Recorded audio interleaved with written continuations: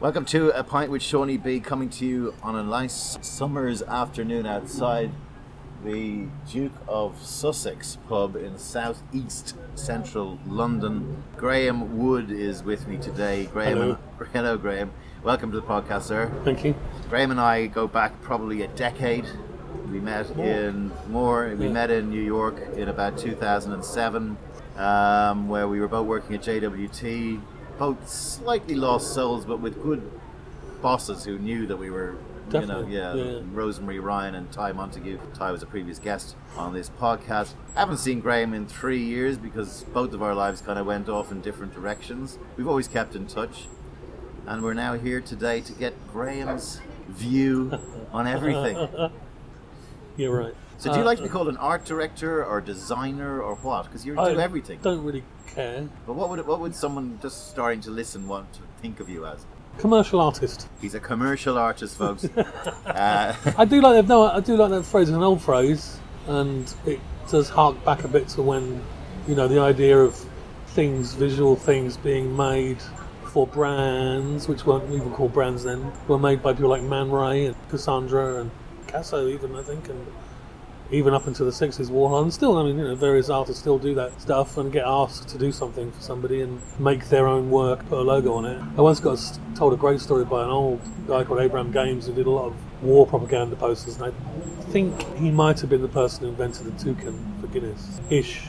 It's either him or maybe someone else, but anyway, the story was that he painted a toucan sometime in the 20s, 30s, took it to one beer place, they went no, took it to another beer place, they went no, and finally ended up at Guinness. I'll stick our name on that. Yeah, those posters were superb and still are superb. But I just like the attitude. It's freedom. Just do something and stick a logo on it, and it is it. Yeah, that's it. Yeah, and if you do that well, with a bit of passion and a bit of craft and a bit of thought, then it does tend to work. And then you do it again a bit better, and then that'll work again, and you keep doing it and repeat. And that's really all you need. People say, it has to be relevant. Well, I think if it's relevant to the person that makes it, it's going to be relevant to other people, just by dint of human nature. And so you're going to tap into something. Usually good things 50% of the people like and 50% of people fucking hate. And so, you kind of toe that line, but that's all. But, my goodness, a picture of a toucan, pint of Guinness, and the headline, my goodness, my Guinness. Yeah, yeah. They don't relate, where's actually. The conviviality? I know, yeah. No, the three things do not relate. No. But it's like great music. You listen to some great bands. What the drums are doing and the guitar's doing and the bass is doing is quite different. But it gels. Yeah. And I kind of think the kind of notion of it being commercial art also taps into kind of a bit more of an interesting sort of cultural, for want of a better word, thing, which is to do with how music is received and how literature is received and film as well. And it allows those things that are very definitely actually sort of advertising. It allows those things to actually try and rise to the level of what do you desire from something you pay for. And that's another thing I've always felt, that if you're going to do something, do it to the level that someone would want to see it and go, I want that poster, and I'll pay a tenner for that. They won't necessarily, but they might. Obviously clients pay for things, but this is, I mean a different thing. Something someone would actually want in their lives. And that's not always easy or even necessarily possible, but it's the ambition. Anything can be wonderful as long as you let it be. But so much isn't. Well, no, quite. Well, so much. Lots of things aren't. And the toucan poster, Guinness client goes, well, where's the conviviality? Where's the people in the pub sharing a pint of Guinness? They wouldn't have had people doing that. No. Then. Yeah. They might have had someone go. All of that started in France, I think. It was whenever you go to the old famous pubs in France, it's all the Pernots and the Michelin, Bibendum, and all that kind of stuff. It was all illustrative. It was art. And there was a hell of a lot. The early. There's two sides. Well, there's more than two sides to it. There's this guy called Edward Bernays who sort of invented PR, kind of in the 20s, and actually, who was Hitler's press guy? Was it Joseph Goebbels? Goebbels, who was Goebbels' favourite author, who wrote a book called Propaganda, I think, in the late 20s. And he was the person who got doctors to recommend bacon and eggs for breakfast to help boost the farming industry as a healthy breakfast. He invented the notion of banana republics as part of a campaign to destabilise various regimes. Yeah. And there's a number of things he did. I had a wonderful Sunday afternoon on my birthday. I was living in New York with an old friend of mine called Jim Walrod, who's a brilliant character, superb genius interior designer who knew everything about every single corner of New York and could tell you anything. He died last September, unfortunately, which was very sad. Anyway, he said come out for this brunch. Anyway, it turned out the little diner in East Village, table for 3, sit down. Jim goes, I've got a friend coming, Malcolm McLaren. And Malcolm McLaren then proceeds to tell me all about Edward Bernays' Goebbels propaganda and how a lot of that influenced him, and ended up having a wonderful afternoon in McLaren, which is, I digress. Yeah. That was a great, supernatural, wonderful meeting. Great guy, actually. But anyway, so you have the two sides of it, which is the sort of Edward Bernays, slightly darker, bit conspiracy theory-ish, but it's real in a way. On the other hand, you have that sort of freedom of, people were just kind of doing their own thing and trying to sell it to people in a very free-form way. But they were professionals, with craftsmen, painters, sign writers, whatever, all sorts. And also as well at the same time, due to especially the Second World War, but certainly the First World War, there was a lot of propaganda around that, which also boosted the visibility of things like posters, slogans, things to propel people towards. Uncle Sam needs you. Well, from both ends, everything, and all that sort of stuff. And so that was all going on, which I do think, alongside the more artful side of it, kind of formed, at least towards the end of the 40s, early 50s. All those people then had to get into jobs after the war, so they ended up in places that became, okay, well, we need to sell chocolate, eggs, or whatever. A bit like comedy came out of the Goons and all those. They were kind of in the whatever the entertainment corps was called. But also as well, the American artists, especially the sort of post-war abstract expressionists, were backed by the government through various programs, overt and some apparently covert. I don't know about that, but as a sort of way to boost American culture. But in this case, they were boosting American culture through Jackson Pollock and Franz Klein and Willem de Kooning and stuff. The notion of the things around us that's that are to do with words and images, sounds, moving, and now interactive and otherwise, all being part of something that actually built a sort of language of that, rather than just being some kind of shitty, not even an adjunct, but just like buy a ton of shit orange juice for your kids. And I was very wary about advertising when I went to college and came out of it and started doing things. It's ethically questionable. It can, it very much can be. But I still think it can work as well as anything can work. In fact, it has on the heart and the mind. I think we've gone through a period of quite sort of dull, but I do think, it goes in waves. Do you think there'll be a renaissance? I do, yeah. I naively, I used to think that things got better and better and better. And that's definitely not happening. That's obviously not the case. So now I have to cling on to something. And I'm clinging on to the notion that it goes in waves. But I think you can lay an awful lot of this at the sort of holding companies that grew up in advertising, because they certainly made the businesses more profitable. Well, I'll tell you something, sorry to interrupt you, Michelle, but Tomato, which is my company I had when I left college and grew with a bunch of other people, and we did all sorts of different kinds of things. We had a holding company. It was there just in case we ended up with a production company or a thing. To me, it was like, it's just literally nothing. And just when I sort of stepped into that world, and there's this kind of plethora of these things that somehow become something that has a voice and an effect. It did baffle me, because in essence, the holding company is nothing. It's a place to really sort of it's a legal construct. It's an odd way to think, but I suppose it's you hope that there's pockets within it that I think that start. Because look, the one thing is that there is far too much weight put on a mission statement and a big identity change and a thrust towards this. And if you do that first, you've got nothing to say, nothing to show for it. And instead do the work, and then once you've got enough work to be proud of, then look at what that's saying, tonally and personality-wise and ethically as well, if you want, whatever, and go, okay, we're doing this, because you are doing that. Yeah. Whereas if you kind of go, well, we're going to be X, Y, and Z, and we're going to do it, you know what it's like. I mean, it's like if everyone else say, I'll go to Tesco's at 5. You don't. Yeah. But I agree with you as a strategy guy, because everyone starts with me, and I disagree with that for exactly what you just pointed.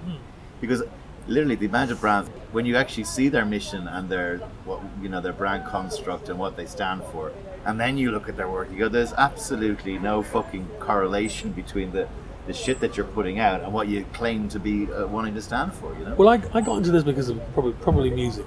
And, you take any band that's had a life beyond a one-hit wonder, and you put all their stuff together, covers, videos, the way they present themselves live, whatever. And even their music. And with some of them there's a thread, some of them there's none, whatever the fuck. It's whatever they do. Yeah. But to me, that's the thing. What does that body of work... Because it does say something that no one else is saying.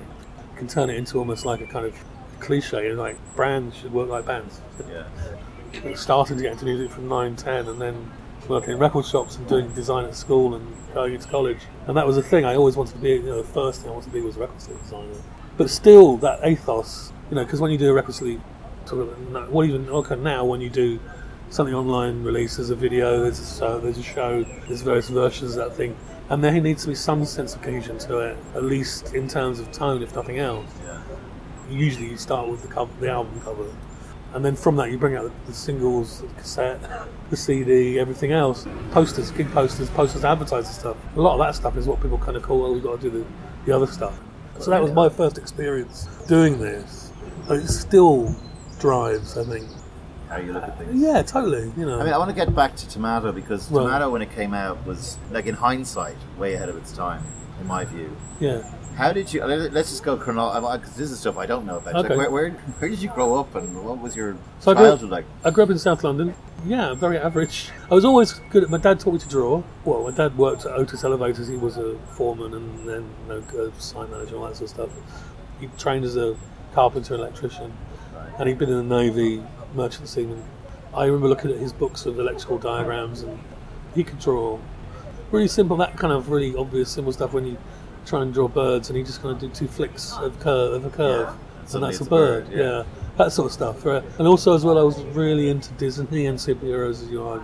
So I was drawing all of them from Marvel magazines, or actually I remember being seriously told off at school. Teacher claimed I'd been tracing, and I was copying, but I wasn't tracing. Yeah. Because I said to her, look, they're bigger. Yeah, exactly. And I was like, no. And so I got, it was like being around the head. No. You have a repro master in your house. And so and even stuff like that, Anyway, really super average comprehensive school, secondary school that had been a grammar school and just changed when I joined, so it still thought it was grammar school, but wasn't at all. Very local mix of people. Did you have a happy childhood? Yeah, it was a very totally... Normal. Yeah. Normal. And brothers and sisters? Yeah, younger brother, 6. Right. 6 years younger. And what was your mum? What is my mum? Yeah, accountant. Right. Yeah, but like a lot of that time, they both grew up with nothing, and Granddad was a miner in Durham, and my mum was from Edinburgh, and started from nothing. And they believed in you and your bro getting a good education and all that. Well, they didn't stop it. They totally encouraged it. They didn't stop me from doing it. Again, my dad taught me to read the newspaper before I went to school. And so, I just devoured books from a fairly young age. I was slightly too young to be a punk, so it was going on around me, but it didn't really impinge on me until I think I was probably 11 and bought I was 11 and I bought the 12-inch of God Save the Queen, which I had to take back straight away because my mum wouldn't have it there. Yeah. My parents refused to allow me to listen to Another Brick in the Wall. Right, okay. We don't need no education. Yeah. Well, that was a strong song at the time, which I don't think anyone actually really realised. No, yeah. Shot straight to number 1, didn't it? Yeah. Top of the Pops, massively important, because that was the way we got our music then, and then the radio, of course. Radio 1. And all that stuff. Music's so central to me. I wasn't willing enough to take the leap to be in a band. It just seemed a bridge too far. Did you play music? Yeah, I played guitar since I was 15, 16. I'm not brilliant. But so very average at school, just enough exams to get into college. Art college? Art college, yeah. Where did you go? I went to, first a foundation course at Ravensbourne. When I left school, I worked in Al Price Records. And again, it's, music, and it was great. I really enjoyed that. But all the time, I had a little, very A-level art portfolio that I'd take round to I'd look in the Evening Standard for jobs, I'd look in wherever for jobs. So on my, you'd always have a day off in the week. So, because you'd work on Saturdays. Yeah. And literally, I worked in Al Price for nearly 2 years. Every day, I went to at least 1 or 2 interviews of all sorts of stuff, from just wandering into big advertising agencies and not even knowing where I was to, so the job that I was able to leave Al Price was I got a telesales job. Forgive me, but you're one guy. I was rubbish. I think I was there a month at most. Right. Awful. I just would literally I'd start ringing friends just to make up the numbers on the phone calls, and I don't think I sold a single thing. It was some weird international medical magazine. Took it because there was an art department, and in my head for some reason I thought I might just ground level end up in there, in there somehow. Which would have been equally shit. Well, yeah. And then from that, I got a job in a place called Parker Baines, which every time I talk to an old school print producer in London, I go, oh, Parker Baines, doing those MFI ads with all the little bits of furniture and stuff. I was operating a PMT camera, which is a repro thing, and then doing covers for artworks. And Did you have an idea at this time about what you wanted to do, or you just being fluid? No. I knew from O-levels, 15, 16, that I wanted to work in graphic design, and I wanted to do record sleeves. So would you take an album and you do your own version of the sleeve? Yeah. Can you remember any of the ones that you loved? Well, there was a couple of Roxy Music ones, I think, but there was one design company I loved, because I kind of educated myself about it as fast as I could through NME as well, and through record sleeves I loved. Who did that? There was one company called Assorted Images at the time who did Duran Duran. I mean, they did all the big ones, sort of late 70s, early 80s. Massive inspiration of sort of beginning of college. They did a sleeve for one of my favourite albums, New Gold Dream by Seaniebee. Great summer album and still a classic. A couple of tunes, but mostly hasn't dated. But anyway, they did a sleeve for a band called Arcadia, which was an offshoot of Duran Duran. I think it was Simon Le Bon and Nick Rhodes. And I got an interview with them, so I did my version of it to go and see them. Sweet. Which was very, I mean, they took it in great spirit. And they were very nice. I was far too young. They were obviously off doing, and they just said go to college, which was at the time obviously a different time, And I didn't get a living grant, but I got the fees paid and then St Martin's for BA and MA. So as I was saying, I mean, I'd been to work a bit, learned the basics of paste up and artworking and how to get things ready for print, which was the main thing there, of course. Going to college, I didn't really need to do that stuff, so I could go and explore in the screen printing, letterpress, photography, a little bit of film, lots of stuff to do with song lyrics. I started to use rhythms and musical composition to make visuals too in a freeform way. So, I might make some circles for a beat, and then I might make some lines for a rhythm and start to make compositions and things that way from songs I love. And that got me really into typography then. Just building a love of typography, but a lot of it was to do with sort of the real limitations of the medium, because you couldn't do anything then. You were kind of very much restricted by ways and means. Money. Yeah, we were in the Cowgum days and but the Mac was just coming in. College was a real steeping in aesthetics. We certainly didn't touch advertising. I mean, I'll be honest, there was at the time a small advertising course of about 1,000 people, which, apart from a couple of notable exceptions, mostly the people who couldn't do anything else ended up in, really. I mean, and that's how we were sort of regarded it a bit. None of us kind of ever considered that a place to end up in. So that was that. And then, so a long way around to Tomato. When I was my third year in my BA at St Martin's, this guy called John Warwicker, who'd 10 years older than me, he worked through the 80s on lots of record sleeves. He'd been head of design for A&M Records, brilliant thinker, brilliant organiser. And so he did a talk, so I put my hand up and said, like you do when you're that age, the things you're saying are brilliant, but your work's crap. How does that work?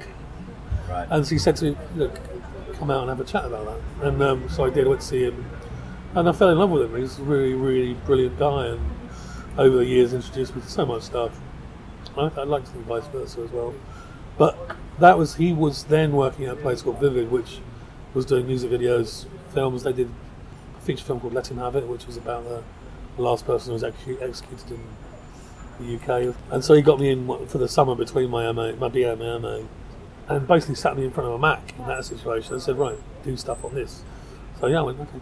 And sort of learned on a record sleeve, which was a massively overcomplicated typography, which he loved, didn't change, nothing got changed. The band loved it, didn't got changed. What was that record? It was for a band called Black, basically one person, and he had a big hit in the 80s called Wonderful Life. So that was the first record sleeve I did, I think. Really enjoyed that. John kept giving me sort of freelance work when I started in the MA.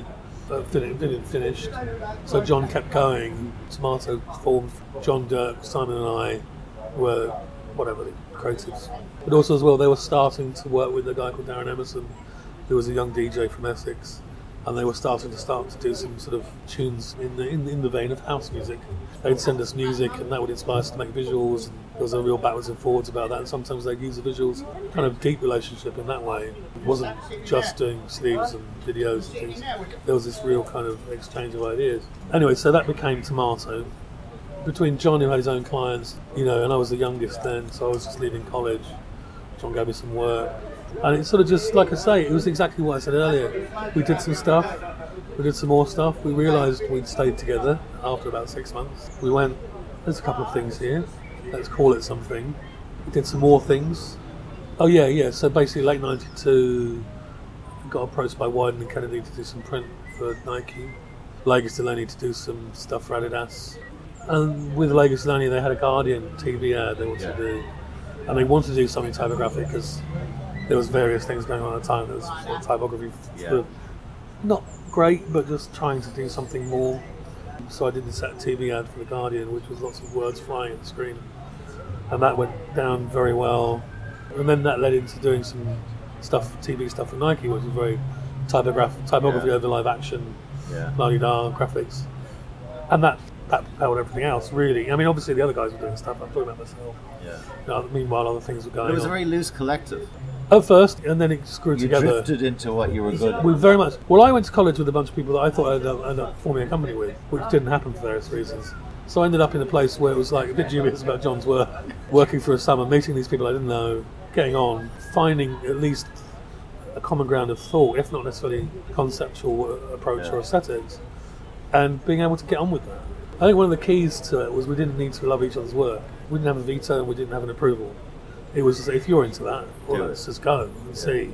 I mean, I do think probably the strongest, apart from hoping to do things that were interesting, I think the strongest ethos is we didn't ever want to prevent anyone else from doing what they wanted, unless it would was harmful. But which happened a couple of times, But again, that's sort of how you worked with agencies then, in a way. I mean, but that's why I think it was ahead of its time, because it was doing stuff that was outside the remit of the standard agency. We never said no on the basis that we'd not done it before. Someone would come and go, can you do branding for a massive accessory? I go, yeah. Okay. How do you do it? We work it out. So we said no to things on principle a few times, but not very often. We were very ambitious in terms of what we wanted to achieve visually, conceptually. We weren't necessarily ambitious in terms of wanting to try and get Nike as a client or whatever. I mean, working with those brands and all that sort of stuff, great, but we weren't trying to pinch them off people or get them as a thing. Which has. And how did Tomato end? Well, it's still going. Right. Yeah, I mean, for you, I mean. Well, I wanted to move to New York. I spent a lot of time backwards and forwards from there over, the 90s. Really loved the place. No, I mean, going from Tomato to Jonesy wasn't actually a massive shift, but I'm still doing my thing. And I had enough people there that I was like, okay, that's the crew. But one thing that did baffle me is when people who are supposed to be your partner or your working partner at least wouldn't get into it. No. I mean, okay, they can say, well, let's not do that, let's do this. Okay, whatever, that's cool, and we'll sort of find a way.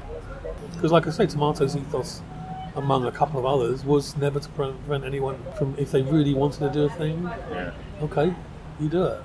I mean, the systems that are put in place that are quite rightly designed to make the place as profitable as possible, but are stifling creativity and magic. Well, magic's a good word, because I like that word a lot.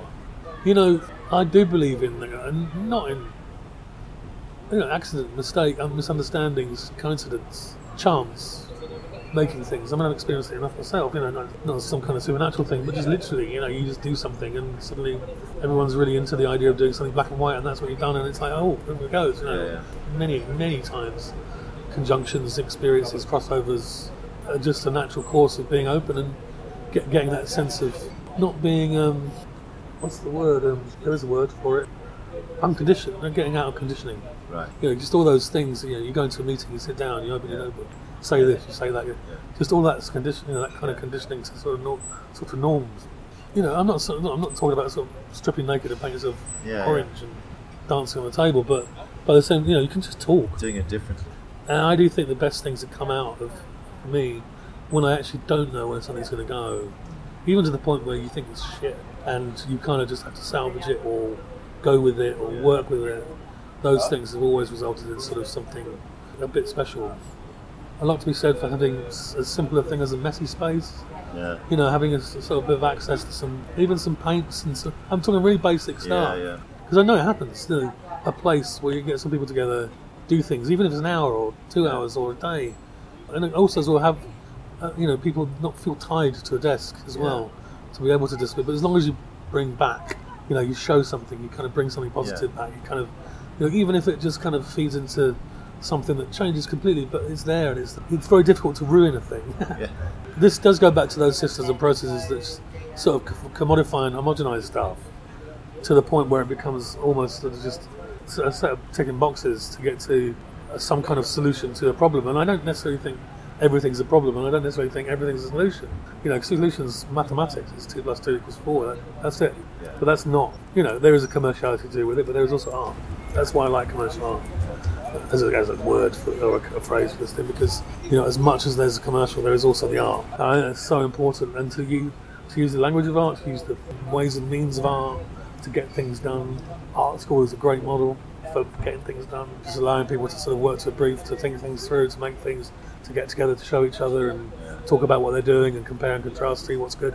All that stuff. It's been since the Bauhaus, since William Morris. It's been the way, and it's just there. You don't need to recreate. How are you on things like Banksy and Emin and all those guys who emerged? Because they emerged around the time you were. Well, as a whole, brilliant. I mean, it's just a great, in a way. I mean, individually, I'm different. I mean, I have my likes and dislikes. Yeah. But as a whole thing, that fertility, that absolute diversity of thinking and making and doing, which I think diversity of thought is the crux. Someone was talking about something, I read an article, I don't know where it was, about how creative industries need astronauts to come in and think wildly. And I was like, well, yeah, but they won't employ them. But they might, it still might. But just that kind of headspace where you kind of can bring any approach to anything. One of the things I found at college that saved me from ever being chucked out was not necessarily quality, quantity. So what's the word for being prolific? Yeah. Trying to be prolific with things. I'm not talking about doing versions, but just kind of 100 boxes. Working. That whole thing. Yeah. I mean that wasn't being version. That was sort of a bit versiony, but that was also the experience of doing that meant something. Sean and I would do a workshop thing which we called Jam. Yeah. And part of that involved people filling in 100 boxes of 100 ideas in an hour or something. Yeah, a couple of hours, Yeah, but that's kind of an art school way to work, See, that workshop approach that we had, you might get dirty in a workshop. Yeah. You might. We always picked grungy bars that were like, you got. Well, They were cheap. The days that we did them in Soho House when everyone was watching us. Well, that was tricky. You had less magic or less. I mean, I don't know. I still don't think it's the right word, but I'll say art. But I believe in creativity, 1,000,000%. I still do, and I will never not, because I've got nothing else. And I'm encouraged that you think there'll be a renaissance. I do think there'll be a renaissance, because there's enough people who've been in this, whatever variety of this thing we do is, who are older, who want to do it still. There's enough people coming through of perhaps not necessarily the generation between us and whatever we're going to call the generation that are now 16, 18. But I think that generation are absolutely raring for it in lots of ways that kind of hark a bit back to punk and a bit back to other things, but it's kind of new again because it's coming through different ways and means of working. What about away from your design and that life? You're quite a deep guy. I mean, you're quite happy to sit on your own and think about things. And, But how do you see the world? We talked a little bit about what's going on over in America, where we both spent quite a lot of time, and here. Are you pessimistic or optimistic? Or? I'm sort of neither, because there's a broadcaster on LBC called James O'Brien, who I kind of like, and one of his things which kind of made something illuminate for me was politically he has no home at the moment, because obviously, not obviously, but he's definitely not a conservative, and neither would I be. But meanwhile, as much as one would sort of gravitate towards Labour, I find that slightly tricky.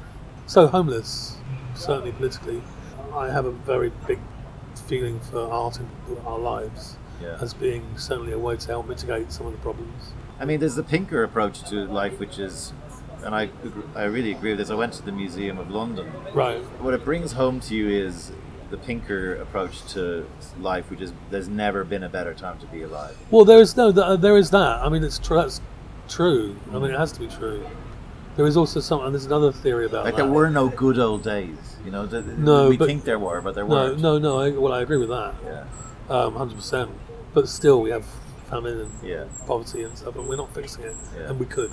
But anyway, but the fact that we could is better than before. Well, no, and we are fixing it. Yes, but maybe not as fast as we could. And but there is another theory about that, which is, and I don't know, I'm probably not going to get it right at all, or even I might get close, which is to do with, yes, this is probably never lived in a better time, but actually that's the most dangerous time. Yeah. Because so much complacency comes in. Maybe, I'm not sure if it's even about that. It's about, well, the Chinese, it was an insult or a curse. May you live in interesting times. Yeah. You know, and we are. Yeah, we definitely. Certainly, if you want to sort of step back and be cool and academic about it, we're certainly living in interesting times. I mean, do you have any truck with some of the conspiracies that are going on about why that is, and no, I don't the rise of populism? And there's a slight correlation to do with conspiracy theories in themselves being a thing that helped stuff like Nazism happen in the early part of the 20th century,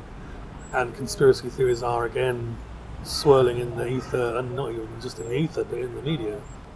That actually is a key to I think a deeper concern, because we have seen this happen before, and human beings are quite bad at learning from the past. I read a book called the Victor Klemperer Diaries. It's a Jewish guy who kept a diary, I think, from 28 until 47, maybe even later, and it was found and published, the whole thing.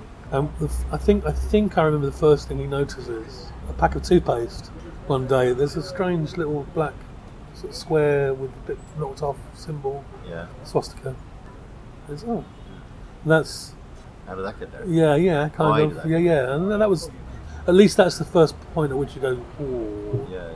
If you read into especially the history of the early part of the 30s in Germany, they were journalists, really fighting it. Canaries in the mine, Yeah, they really were, and even down to when they had to even have their own press to put out pamphlets when it was getting really bad, and they ended up dying, or running away. You kind of go, okay. One thing I feel fairly strongly about is know the enemy. I think a lot of people aren't doing that. They dismiss it. They're either dismissing it or they're trying to be kind of like, no, let's try and deal with it, let's try and work with it, we'll see where it goes, we'll kind of find a way. And I don't think we're at that point. I think we need to really recognise the enemy, engage as little as possible, and act, whatever that means. And I'm not talking about, obviously, violence, but a strong... This is why I find Labour frustrating, because there isn't a strong opposition. There isn't someone standing up and going, this, and this. The decline of the ability to put, a team of 4 journalists on a project that's going to take 8 months to work out what the hell is going on. They just don't have the money to do that. Well, there are journalists doing it, but unfortunately the thing is now that the perpetrators won't talk to them. They're just ignoring it off somewhere else. They won't engage. They only engage with people who will agree with them. And there seems to be more of that now than I've ever noticed before, I think. How do you feel on technology? Are you concerned about robot overlords, etc.? I wouldn't mind being augmented thoroughly. Actually, wings and extra arms and all sorts. I know I'm kind of odd about that. I'm quite just the idea of kind of getting to a point where we can actually just completely look at, as long as our minds stay in a utopia is bad, but in a kind of slightly dystopian utopia, in an idealistic way. Yeah. The idea that technology can get to the point where we can look after ourselves, cure ourselves. I don't necessarily think longevity is a great. I don't think we're made for longevity. I don't think that's a good idea. But certainly fixing any kind of, especially very, very kind of structural, physical bone ailments, all that sort of stuff, and then hopefully as well illnesses too. Brilliant. The checks and balances side, though, is what concerns me. Well, the thing this goes back to my art thing. The thing that bothers me most about technology is we are now. One of the things that really blew my mind about the Mac when I first tested it was very simple.